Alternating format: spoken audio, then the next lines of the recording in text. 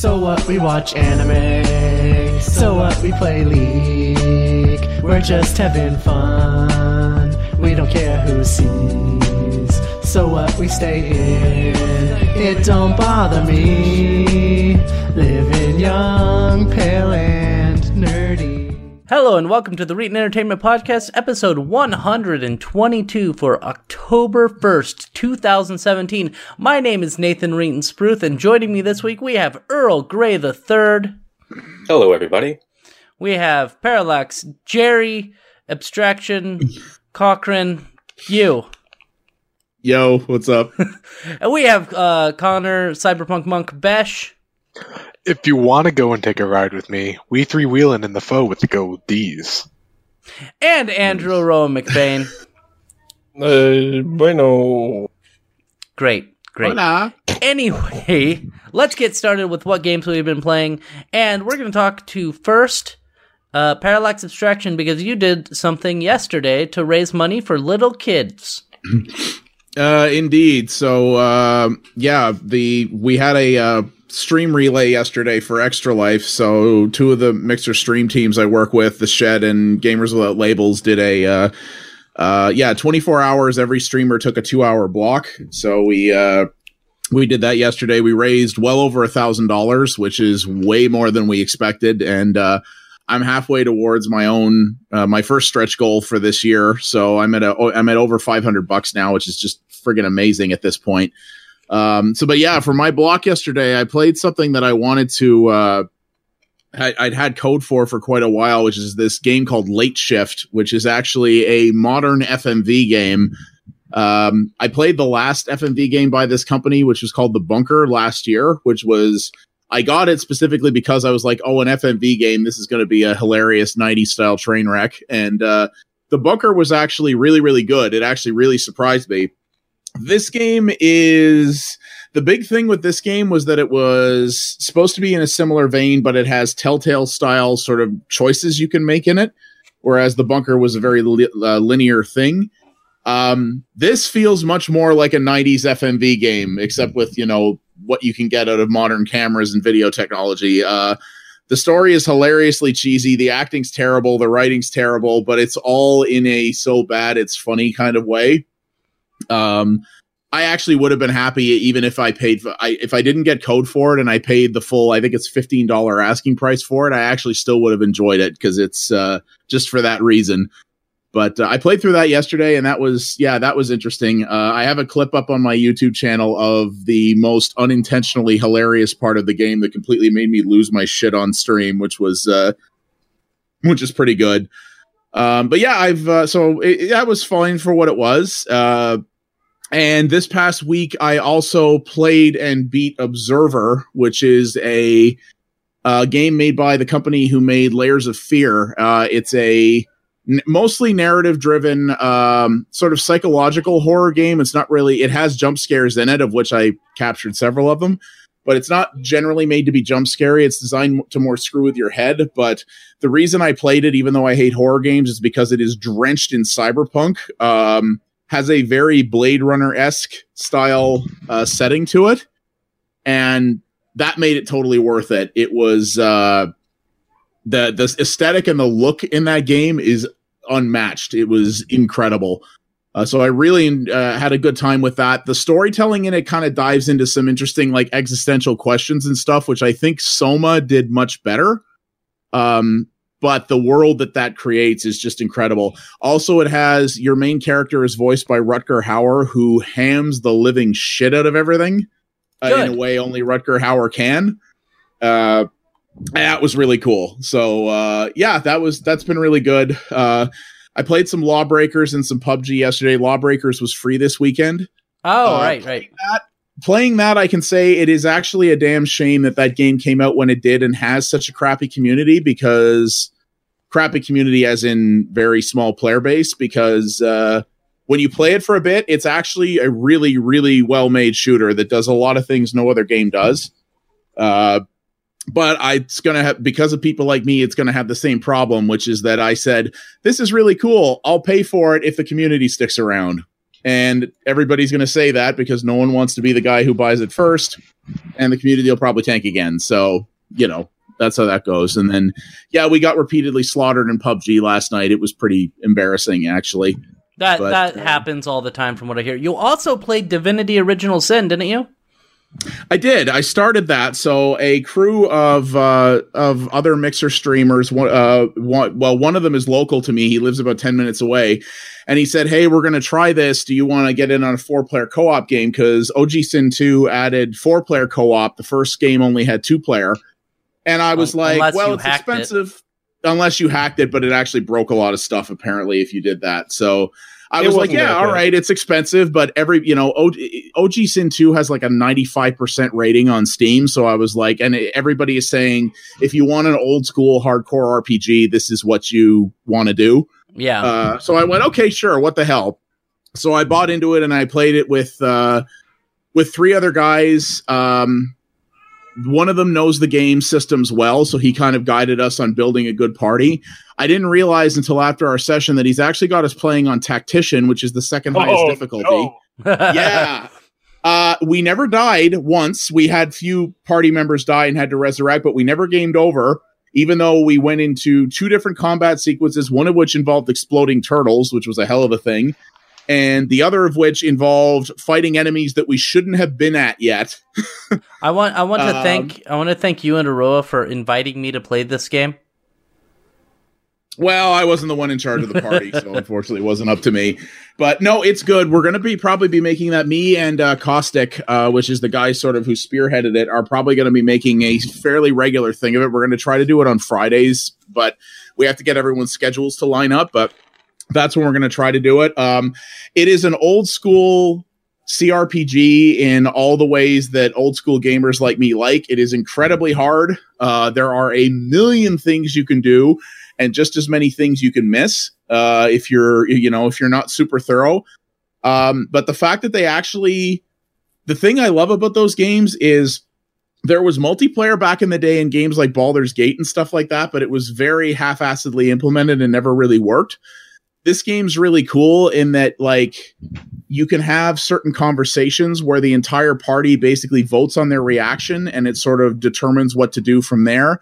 And if a player initiates a conversation, you can just click on one of the 2 people involved and you can't control the conversation, but you can follow it and sort of see what's being said and what choices are being made. And it's really, really clever. And they make it so that you can send items between the different players in the party with just a mouse click. Like, you can just say, send this item here. You don't have to like go up to the person and click on them. It's just all done in the inventory screen. It's really smart. And I never got to play the first Original Sin, even though I backed it. But this looks really awesome. And it's going to be hilarious because one of the things the guy Caustic said is he said, listen, streaming games like Original Sin just straight up is boring as hell because they're very slow. So we have to role play our characters. Oh, right. So we have to make the choices that our characters would, not the choices that we would make. And also whenever our characters are saying something in a conversation, we have to try to act it out. And it's hilariously terrible. I bet that is really bad. The guy who's hosting the guy who's hosting the server for us is playing a lizard person, and he came up with a lizard person voice.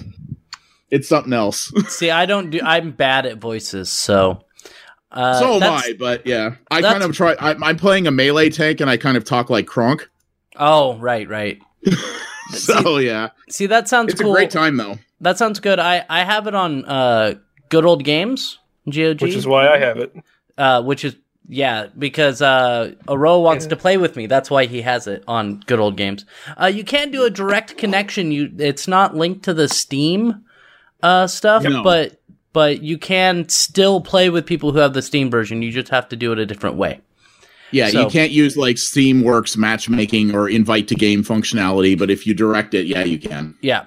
Anyway, let's move on to Aroa. What games have you played this week? Well, I also played the hell out of Divinity Original Sin 2, and I did play the original one, and oh man, like they took the fact that everyone loved the 4-player mod and just like just exploded everything out based on that concept. Because like when I was following the development of it, they talked about the fact that like certain aspects of the storyline play off of the fact that you're all in a party and you're all actual people. So like they put you in situations where you're in conflict with each other, and especially if you're actively role playing, it's fucking just it's so fun. Like last night, my buddy John and I were playing, and we went into this arena place, and whenever he talked to the lady to go into the arena, we thought that it was going to take both of us in at once, and it only took him. So he went through, did the arena, and lost. So then I talked to the lady, and I wasn't paying attention to the dialogue, and I just skipped through it, and the next thing I knew, we were both in the arena fighting each other. Nice. Then that was how we determined that I am insanely more powerful than he is. Because I'm playing a sort of new playstyle, which is a summoner. Like, they had summoning abilities in the first game, but they weren't very good. And in 2, it's much more of a, like, you have a little demon guy that you summon, and then you power him up, and like that's the summoner class. Thanks for inviting me, Aroa. I have the game, and you guys suck. That's what I'm saying. You gave me the game. I know. Yeah. That's the shitty thing. I gave you the game, and then you're like, I'm gonna go play with John. Anyway. Yeah. See, Nathan, if you got me more games, then we could really enjoy some role-playing fun. Yeah, we could enjoy role-playing fun. I'd say Connor and Aroa playing together. Hey, speaking of which, why aren't we playing D&D tonight? Just not feeling it? The thing we were talking about in the previous conversation beforehand, that was the reason. I don't think I feel like sitting down for that long. Yeah. So I guess that's an alright excuse. Yeah. And anyway, were you playing anything else this week, Aroa? Maybe Friday the 13th? Yeah, I played Friday the 13th last night. Stabbing your friend Reetin in the back? Yep. Yeah. I also got back into OS, or OSU, as most people call it. OSU. And Oregon State University. You went to Oregon State University. I'm proud of you. Yeah. Man, it's just a good time. I wish that Osmania wasn't so half-assed and very much reliant on playing on a keyboard, because I'd love to have a replacement, a supplement to DJ Max on PC that isn't Trilogy. From what I understand, playing on a tablet actually is pretty good, or a Surface works really well. I have a drawing tablet that I've been using for it, and yeah, it's pretty fantastic. But I do wish that like I had a big Android tablet or something like that, because there is a mobile app. You could get a Cintiq. They're only like $2,500. Yeah, I could totally do that. Or a good old Wacom. Wacom. Yeah, I know they're called Wacom, but I call them Wacom because it's hilarious. I thought Cintiq is a Wacom tablet, isn't it? Yeah. Oh, maybe it is. Yeah. Yeah. Right. It's their series that it mirrors what's on your screen, like on the actual tablet, so you're drawing directly. It's a monitor. That's all. Is it a straight up monitor? Yeah, it's a touchscreen monitor. Oh, okay. Yeah. Interesting. Anyway, the Surface has kind of killed off that market. Right. I mean, businesses still use it quite a bit. Oh, you could get the Surface Studio, or whatever it's called. Oh yeah, the big ass monitor. Yeah. I would actually be so interested in having one of those. I would too. I just like to screw around with one. Yeah. Yeah, they're just so expensive. Because I like the little dial thing. I think that's really neat. It is. Yeah, it is neat. Oh, I think you could use that with the Surface, like the family of products, not just the Surface Studio. Yeah, that's pretty cool. Why would I? Why would I get a regular Surface for that? I happen to like my Surface. But why would I get one? To play OS. It'd be Play the only thing. Osu to do some drawing. Yeah, to, I do so much drawing after all.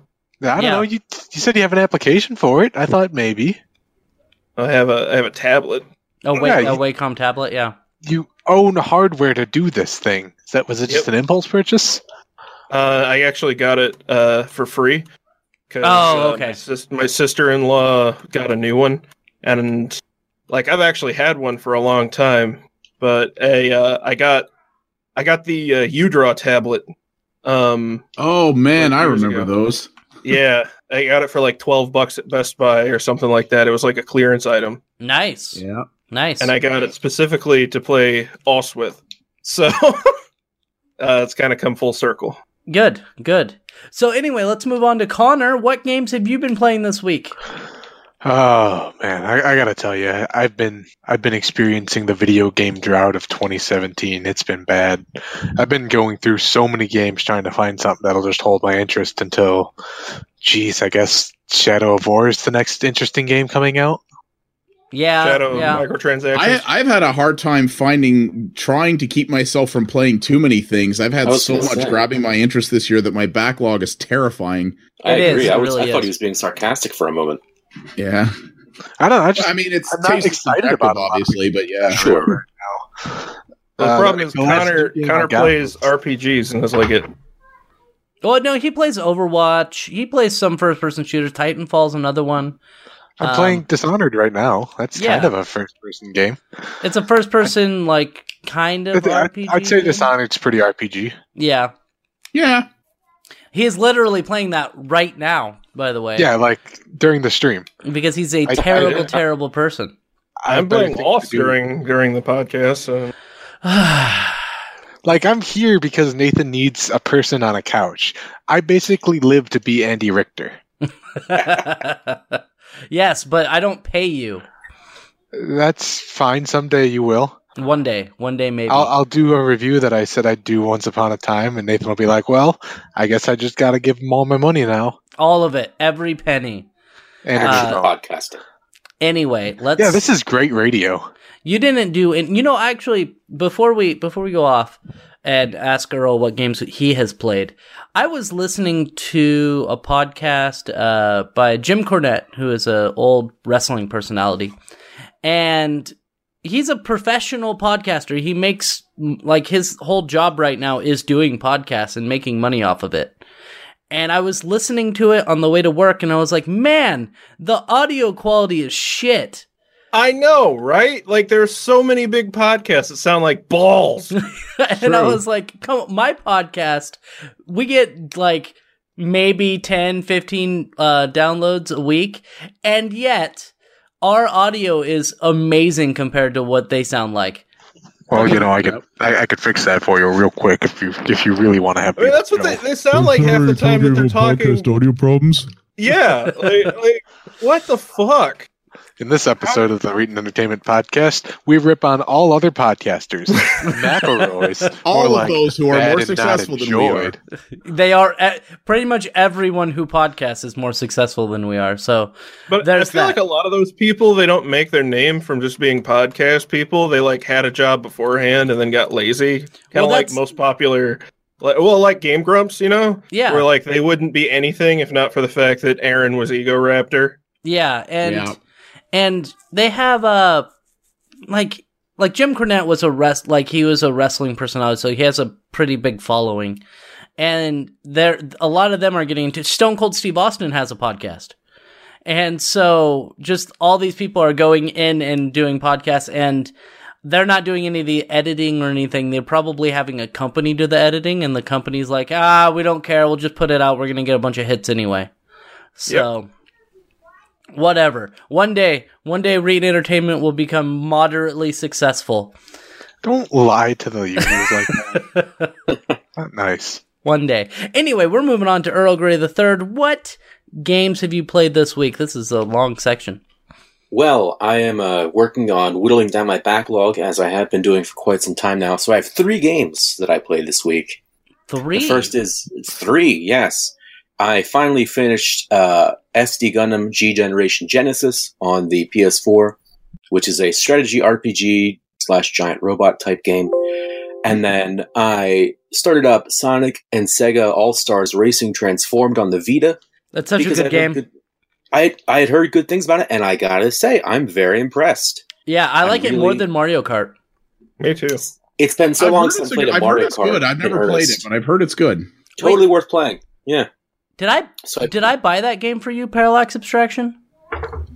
Possibly. I think you have it. I think I did. I think I did buy it for you. I should check and download that if so. Yes. Yeah. I'm really impressed by how well done the game is. Yeah. I was sort of wary because I'm not a huge fan of kart racers that have water aspects, because they can usually get one of the two physics engines right. You know, like Wave Race is fine, and Jet Moto, all that stuff. Those are fine because they've put all their effort into the water physics. However, sometimes I find in other kart racers, once it switches over, it's not fluid. No pun intended. But this does a really good job of that. So yeah. I was very impressed with that. And I'm looking forward to playing more of that. The last game, sorry to end on a down note, I am thinking about abandoning altogether. It is a game called Akiba's Beat on the PS4. That's not surprising. Well, Akiba's Trip was so much fun. And I was going to say, it's in that vein. Yeah, well, it's the same developer. It's the sequel. Yeah, kind of. Sort of. Yeah. It's the follow-up. Sure, yeah, that's a good way of putting it. Akiba's Trip was so much better than it had any right to be. And was a good translation, decent premise, mediocre combat, but everything else made up for that. Akiba's Beat, I've got to say, regrettably, the most soulless RPG I've played in maybe 10 years. Wow. Yeah, it's just that's the problem with it. It's soulless. The combat isn't bad. It's a real-time RPG type thing. And the dungeons are kind of like Personas, where you can see the monsters and you can attack them from behind and all that stuff. But it's as if they took all the notes on how other games in that vein function without taking any notes on why they draw people to them. So, I hate to say it because I try and, give odd niche titles their full run, but I've finished the first 2 dungeons and I am really struggling to find a reason to play anymore when I have other games in my backlog that I've been looking forward to more. Well, yeah. Does the game still take place in Akibahara? It does. It does. And but there are odd little issues. Like, did you play Akiba's Trip at all? I played it for a few hours, and but I only rented it, so I didn't finish it. But sure, that's enough though, because like in Akiba's Trip, all the stores are actual Akihabara stores. Yeah, like that was what was like the big draw for it. Right, and I played that before I'd ever gone to Japan. And last April, I went there, and when I went to Akihabara, I got off that train station, and I was like, oh my gosh, they did such a good job. Because I was recognizing stuff in real life from the game. And I was like, wow, this is really impressive. So it uses more or less the same map. It's not the same engine, but it's the same map. Obviously, it's the same area. And now that I remembered parts of it, because it's just that main drag at Akihabara, like I was looking at stuff and it's a little thing, but all the stores are like parodies of what was there. And so they didn't bother licensing the names. They didn't bother license anything. Most of the storefronts are relatively blank. It's a little thing, but all of the NPCs are just silhouettes. Like, that's it. They're just either pink or blue silhouettes walking around, or usually standing around. And stuff like that makes a difference. Yeah. They're all just placeholders. It's very unfortunate. And I know it's a nitpick, but the character portraits, when they talk, they do that, what I describe as flash movement, that looks like they're manipulating the models instead of actual animation. Live 2D is the software that they use for that. It's become really popular with VNs. It just looks so cheap. You know what I mean? I'd rather have still frames. To be fair, that's because it's very cheap. Probably, yeah. But, I mean, I was really looking forward to this for a while. And I liked Akiba's Trip so much. I bought it twice. I bought it on PS3, and then I bought it again on PS4 because it was on sale. And for anyone out there listening, buy it on PS4. Don't buy it on PS3. It's not a bad game. It's just that it's optimized so much better for the PS4. The loading times are much, much better. I was looking forward to exploring all that again, and I don't know what happened. Like, the writing clearly isn't there. You know, the story's not interesting. The humor that was in the first game isn't there either. So... really surprising considering those kind of games are generally made for one very specific audience. And I know. Like, you would always tailor to that audience. Like, it's everyone who buys Atlas games buys those games. Like, that's just how it works. Exactly. A part of me is that audience. And, you know, there would be humor about the main character in Akiba's Trip, about how he's an otaku and how, you know, he's lazy and all that stuff. And it landed. Yeah. Like, it landed often, like more than I thought it would.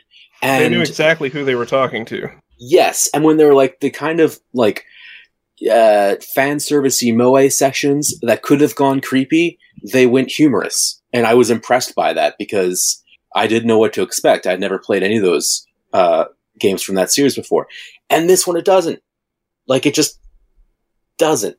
It's not there, and that's a real shame because I hate to see a developer like that go that way. So I'm hoping there's going to be an Akiba's Trip 3/2, because what we got was the second one. But in the meantime, I have to say, public service announcement, folks, don't play Akiba's Beat unless it's free. Okay, I will take that to heart. But sorry, that was like that was the longest what did you play segment ever. Well, I still have to go. Fuck it. You didn't play anything. I played and beat Chrono Trigger finally for, you know, First time. Only 20 years late. And I played a little bit of the Star Trek game, Star Trek The Next Generation game for the Sega Genesis / Mega Drive. And it was not as good as I remember. And the reason I did that was because I believe Friday? Turned 30 on Friday. Yeah, it turned 30 on Friday. So I had to watch it. Or I had to play it, yeah. Congrats. Anyway, well, the Star Trek turned 30, not me. I'm not 30 yet. Oh. Yeah, I'm 30 in November. Star Trek, hey! Yeah. So anyway, we're moving on to some stories. It's story time with Reetin and friends. And the first story is the Atari box. Jesus. Oh, God. I was somewhat It's basically interested. exactly what I thought it would be. Yeah, I was somewhat interested when I heard about this. I'm not very interested in it now. And there's a reason why. So right now, what it's basically, if you read the article, it's going to be an Android box with built-in Atari games. Linux, not Android. Oh, it's I'm sorry. actual Linux. You're right. You're right. It's a Linux box with Atari games built in. And I believe it comes with paddles, right? Like actual Atari joysticks. I think so, yeah. But here's the problem. Here's the kicker. It's expensive. It's made by fucking Atari. Yeah. It's also expensive. It says it will include a large back catalog of Atari games, and then you can buy more games that aren't very taxing on the hardware. It kind of sounds like an NVIDIA Shield, blah, blah. But yeah, it's $300. Yeah. They're Yeah. out of their fucking mind. It's like the Ouya, but way more expensive because being cheap even worked so well for the Ouya. You guys think also, Atari being out of the hardware game is so long has made them lose their fucking minds? Maybe. I want to know who's actually making this. So as someone who follows a lot of these like weird little console thingies, because it's kind of what I'm into with some of my content. I mean, Atari has basically been a scum company for the last few years. The Atari that made games went bankrupt a number of years ago because they were run by idiots. And I want to say it was Italian businessman bought the company. And basically all he's doing now is whoring out the Atari IP. Like, I believe we talked on a previous podcast about the Atari speaker hat. Did we talk about that? Yeah. Yeah, so they're basically doing that, and this Atari box is just, it looks to me like just an attempt, a very late attempt to cash in on this weird craze of like retro consoles / like weird multi-purpose TV boxes like the Ouya was before that entire, like 19 different companies made these little Android boxes and they all failed miserably. And this just looks like their attempt to get in on that. I mean, I had, as soon as I heard it was announced, I had zero faith that it would be any good because of the company that was behind it. And yeah, $300 for what is essentially it looks like a very similar idea to a Steam box, which also failed, except doesn't have the software smarts of Valve behind it and costs the same amount or more than some Steam boxes did. I don't know who they think this device is for or who's going to buy that. Like, okay, a box you can play a bunch of old Atari games on that you can emulate on a smartwatch practically these days, and like another development platform when every console and PC can do lo-fi indie games already. And, you know, this thing doesn't cost that much more or less than a Switch, which can do all of those lo-fi games plus all the big Nintendo stuff, and it's portable.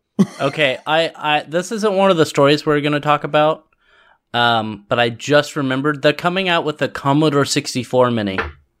I saw that. Yeah, they are. They've done some projects like that in the past. Other companies have. Actually, one of the best retro boxes of those like 30-in-1 retro boxes was a Commodore one that came out a number of years ago that you can't buy anymore. Yeah, in 04. That was a great one. It was it was made by Jerry Ellsworth, who's like a freaking hardware super fiend. And it was apparently one of the best devices of its kind you could get. Yeah, he built full emulation into it. Like, so. Well, she literally made it a system on a chip. It was literally a Commodore 64 on a chip.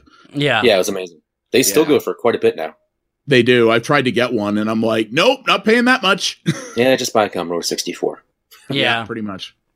And I like Commodore 64, so I might, if the price is right, I might actually end up purchasing that. It's $70, it looks like. $70. Is it out yet, or? It will be available in early 2018 with a price point of $70. It's half the size of the original version. Will come with 64 pre-installed games. It's the games some of the games included this before now. Yeah, some of the games included are California Games, Speedball 2, Brutal Deluxe, and Paradroid. Paradroid. Oh, I'm buying the shit out of this. This looks incredible. Impossible Mission. Oh, God, you shouldn't have told me about this. Is Mule on there? Mule should be on here. They have a list on their website of all the games that are included. Yeah, the C64.com is the website. Let me see. It's coming with it still doesn't have all of the games. Well, a lot of those are hung up in weird, who knows who owns license hell. Yeah. Yeah, Mule is not on here yet, but Impossible. There's a whole pile of Epix titles on here, which is a very good start. Was Mule EA? No, Mule was. I don't remember. But the original developer of Mule, actually, who is long since passed away. I do remember reading about this recently. His family actually does own the rights to Mule, so it's certainly possible. Probably easier to do than a lot of other things. They also you can buy it as a board game now too. Yeah, a tabletop. They also have Monty Mole and Nobby the Aardvark. So I mean, yeah, Alley Cat's on here, and I'm totally buying one of these. This is the video I have to make. Yeah, are you going to make an Atari video?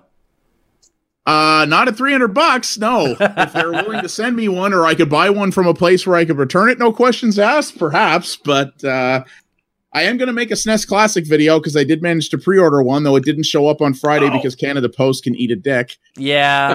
Somebody at my work actually happened to get one, so that was pretty cool. 2 people at my work got theirs on Friday, and I was like, I hate you people. Yeah. Anyway, This week is kind of like weird week apparently for like companies just doing weird things. So we have Dyson is revealing that it's building a electric car.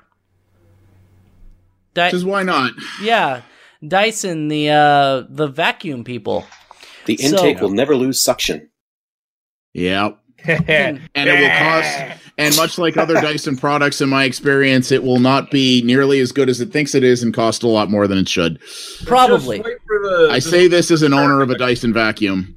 But it'll be so eye-catching. Yes, but here's the thing. It's got to have like a vacuum built into it, or like places like in the car where you can hook up a hose and vacuum. I think that would be good. Or like fancy hand dryers.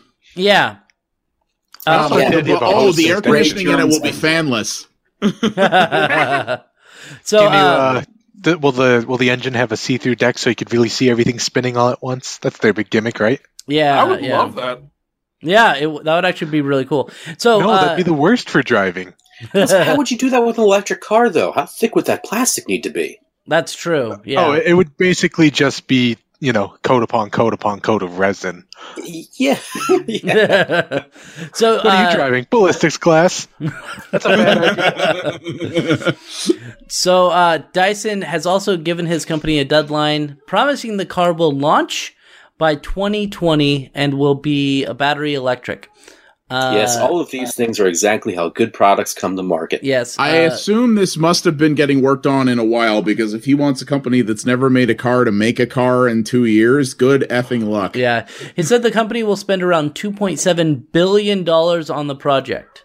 Jesus. That's the cost of nearly 4 of their vacuums. And it says That's here... a lot of engineers. It says 400 workers have already been working on the product for 2 years. Okay, so there you go. So it'll be about 4 years of development, which makes sense. But to R&D a car from scratch, to R&D tool and to produce a car from scratch, that's still very ambitious. Yeah. This is sort of a reverse Stanley Steamer kind of concept, I guess.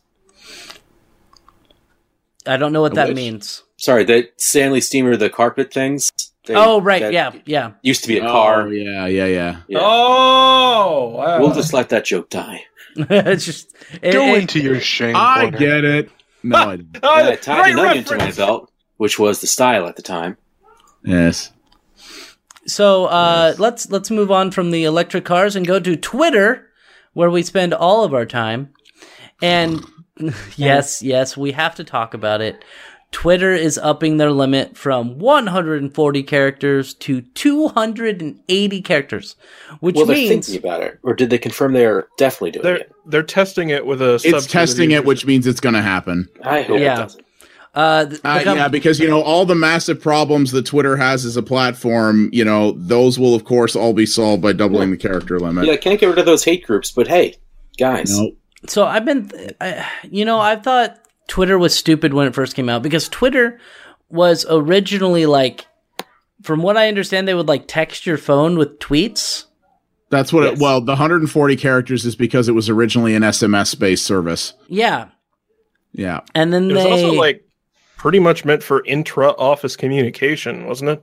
yeah, that's Something why like there's that, yeah. that's why there's like some words and stuff, or some phrases that you can put in there that will kind of break Twitter. I don't remember what they do, but there are some things that you can do, and that's why like they have hashtags and all that, is because it was just supposed to be like, oh, we can search for this thing and it will populate, and you could see like, oh, that's what's happening in the office and all that. But Yeah. And why it was all like really, really sloppily put together from the start. yeah. Yeah. And then Slack came in and did that whole inter-office communication thing way better. And now, another thing I read, now that you mentioned Slack, is that Skype for Business is changing. Yeah. Again? Are they going back to Link? I use Skype for Business at my work, and yeah, they're going to be eventually be replacing it with Microsoft Teams, which Is Slack. might be okay because Skype for Business is a burning train wreck, but I don't know. Yeah, so they're... I'm sure our environment will love that. Yeah, they're already changing Skype for Business to Microsoft Teams, which is hilarious. But let's go back to Twitter. 280 characters. I always thought the character limit was kind of... After they weeded out the text messaging part, I thought it was stupid that they would keep the 140 characters. Now, I understand having a limit. You don't want something like Twitter to have, 10,000 characters. That would be ridiculous. It's just Facebook. Yeah, then it's just Facebook. But having a limit of 140 characters, it's really hard to express something in 120 characters. So you'll see a bunch of people just like doing tweet after tweet after tweet after tweet. And they'll have like 4 or 5 different tweets. And now that's gonna cut down to 2 or 3 tweets. Wait a minute. That doesn't make it better at all. Is anyone actually going to take advantage of the 240 character limit on Twitter? I mean, I probably will end up doing it, but... Yeah. Not to toot my own horn, but I'm actually pretty solid at getting my tweets at exactly 140 characters. Yeah. So this just means I need to up my game. Honestly, like somebody posted on Twitter that 140 character limit was the best editor they ever had. Totally. And I'm inclined to agree because I'll write out a complete thought or a joke, and then I'll think, okay, what don't I need? Or how can I rephrase this? And every time it's ended up being more concise and tighter, just by the nature of that limit. I mean, the greatest thing for I'm not calling myself or Twitter people artists, but, the old adage is the greatest boon to any artist is limitations, because they're forced to figure out new ways to do things. Yeah, and that's what made Twitter so.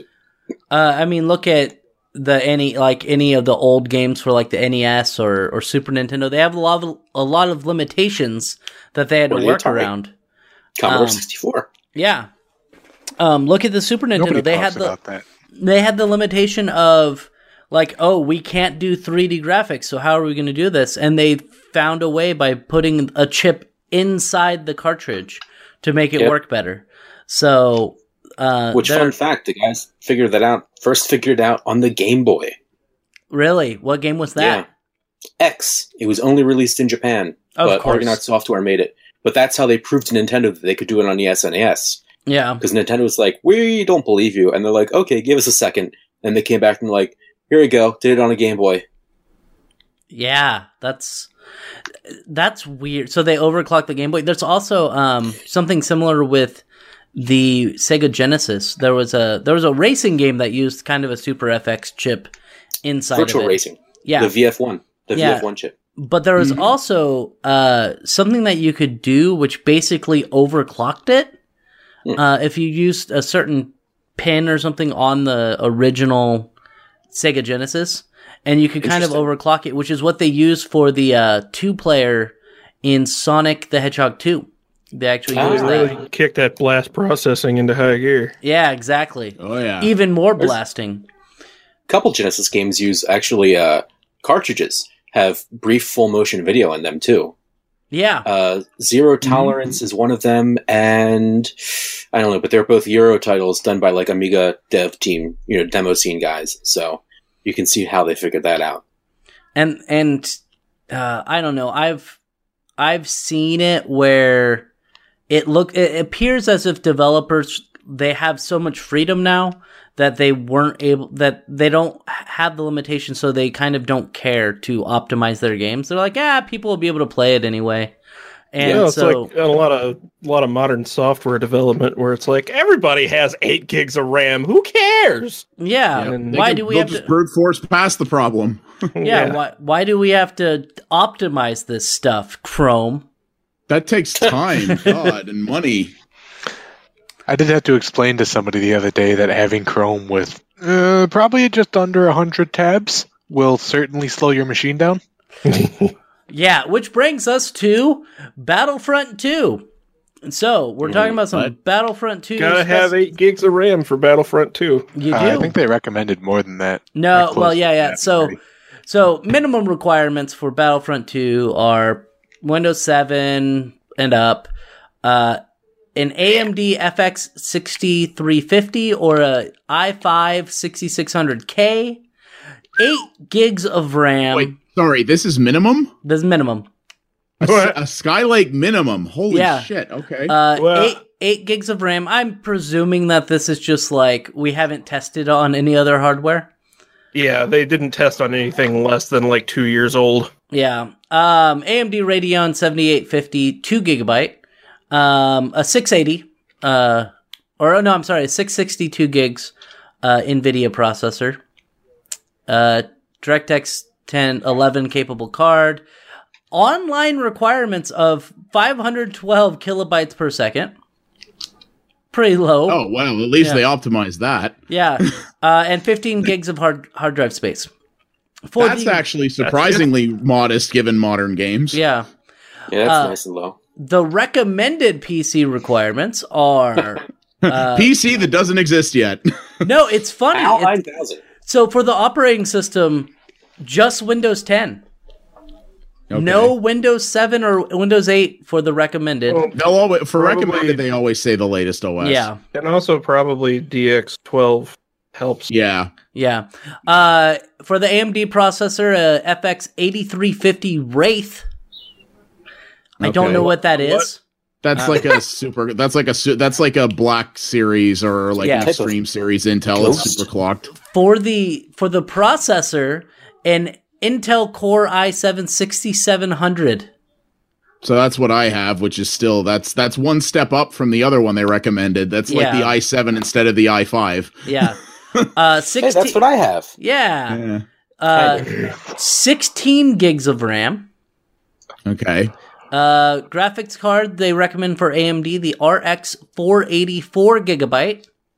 That's not bad. Which is a new card, isn't it? It's but their new mid-range card. It's actually not a very high-end card. So. Yeah, and then how about for the good video driver? GTX 1060 3 gigabyte.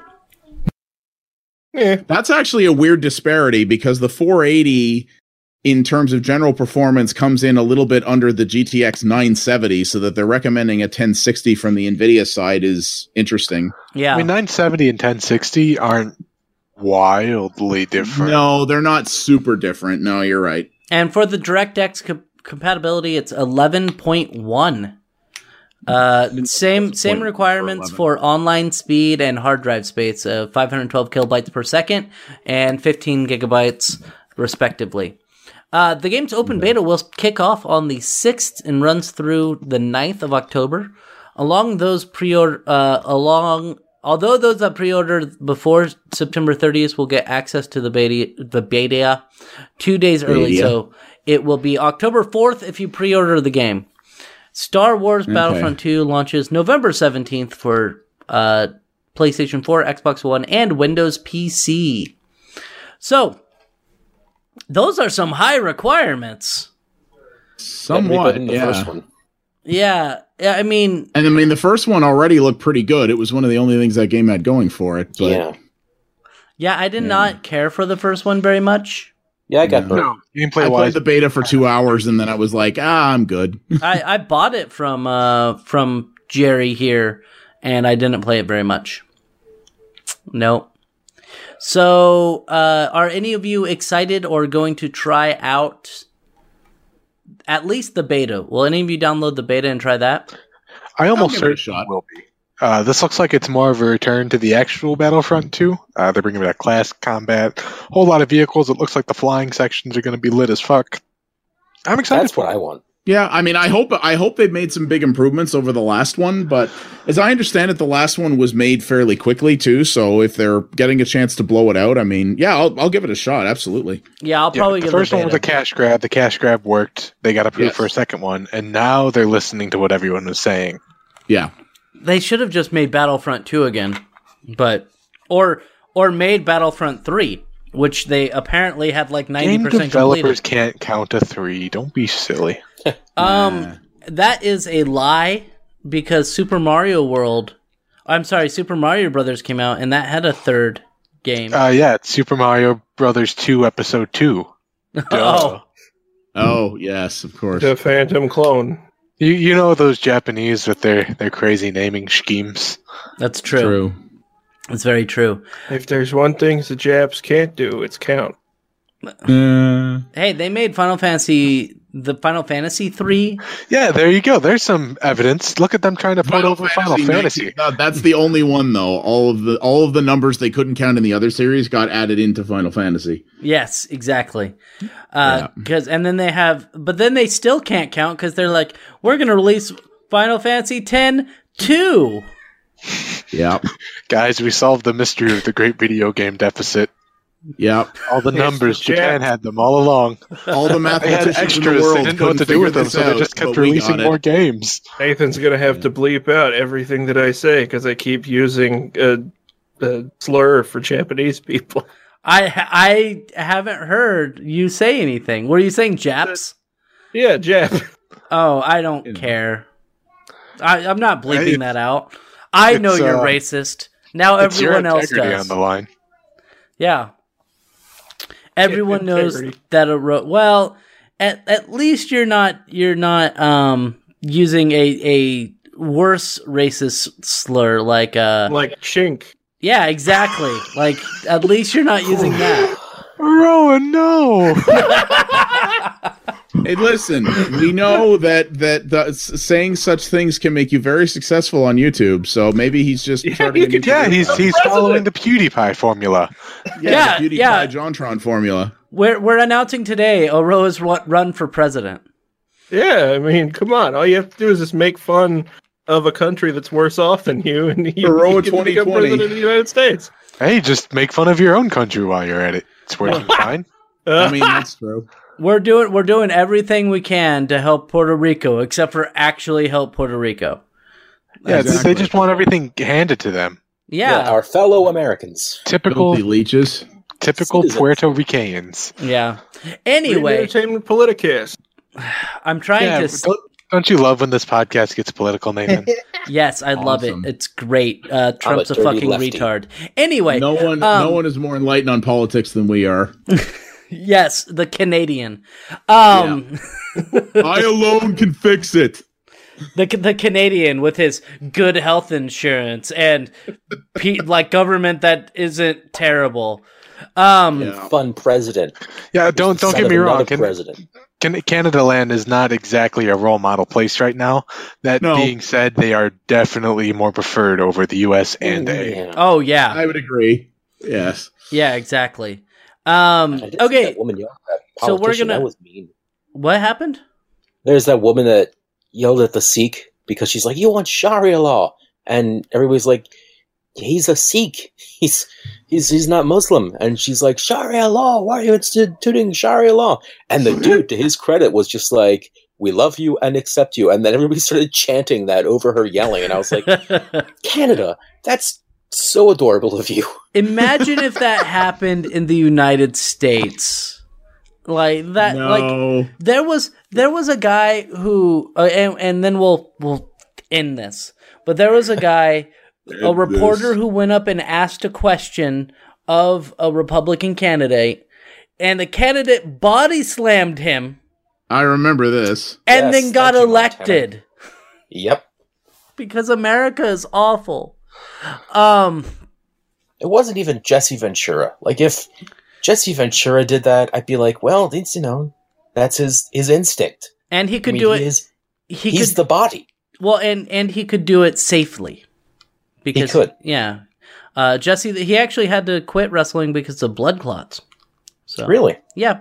Anyway. Minnesota's governor? Body slamming people. Yeah, and then he became Minnesota's governor. And that's why Predator's great, because it's about couple of governors defeating an alien in the forest. That is actually true and sad. I've thought about it, and I was like, I think I would prefer Arnold as our president, but he can't become president. He's saying some interesting stuff. He's campaigning against gerrymandering right now. Good, because gerrymandering is awful. He was in many ways relatively, at least what was considered at the time to be far right when he was governing California. He's kind of turned around on a lot of things. He's a progressive conservative. But That used to not be an oxymoron. Those mythical creatures. Yeah. Yeah. I'll change the law. Man, I'll vote for that. Yeah, like President Schwarzenegger? Come on. Demolition Man, one step closer to happening. Yeah, I would be way better with them. Or if Canada wanted to take over the United States. Also okay with that, yeah. I don't know if you want that either. Yes. We'd all get a free Rush album. That's true. Anyway. I call signals. See, this sounds like a better idea the more I listen to it. It could be our home. We have our new platform, gentlemen. Yes. And I love their public service announcements, the Canadian Heritage Minutes. Yep. Because when I'm in Buffalo, I tune into the Toronto stations just for that. And they're delightful. And they're so nice. Minutes are pretty rad. Yeah. Aroa just left. I was going to say, it sounded like someone just left. Yeah. He got upset. Talk about Canada. Roa hates it. Yeah. He's like, oh, fuck this. Anyway, let's go and do some of that whoring each other. Earl Grey III, where can we find you on the interwebs? I can be found at EARLGRAYTHIRD. That's Earl Grey III on Twitter. I can be found on Twitch at Saint Aspartame. And I can be found on YouTube /EARLTHIRD. Just Earl III. Okay. Excuse me. We also have Connor. Connor, where can we find you? You can find me on Instagram at Satan Oscillate. It's where I do my music blogging. You know, I don't update it all that often. You could find me on Twitter at Aroa. It's just at Aroa. You could find me on YouTube at Aroa_1337. Make sure to like, comment, subscribe if you stop by. If you like some of my hilarious videos. And just find me on the internet. And apparently, we're supposed to whore Roa's Undertale as well. Oh, is he doing that? Yeah, he said he has a new Undertale video coming within a couple days. Oh, yeah, nice. you know, I feel like he said that before. Yeah. Only once. Apparently, his screen blue screened. So. Oh, that's good. Yeah. Anyway, Parallax Abstraction, where can we find you? So I'm at youtube.com/pxabstraction. I'm also on Mixer at mixer.com/pxabstraction. I've been streaming a lot more lately. Probably going to keep doing that. Might be starting Prey this week, and probably also trying out Ruiner and Absolver, which should be pretty awesome.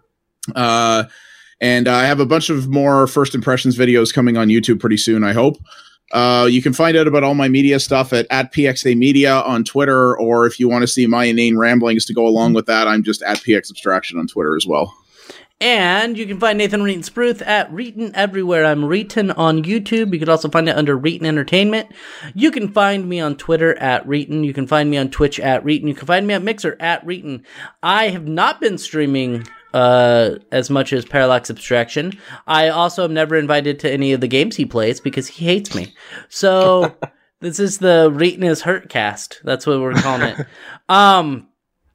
So find me at Reetin everywhere. Go to my website, reetinentertainment.com. Underneath where the video's playing, or you're listening to this on reetinentertainment.com or whatever, you can find a link to the iTunes and Google Play store areas where you can subscribe to the podcast, or you can just type in Reetin Podcast on your iPhone or Google Android phone. And if you want to find them in person, you can go to 22 Acadia Avenue, Prineville, Oregon. Yes, except for that's not a street in Prineville. But that was a good try. That was pretty good. That's the place where we all go. Yeah. So anyway, that's where they go, and then they're like, we're in Prineville, not hanging out with Reetin, and it makes me sad. Anyway. Go and subscribe. It'll be downloaded to your devices whenever it's released every Sunday. Thank you for watching or listening, and we will talk to you guys next week. Goodbye. Bye. Go Canada.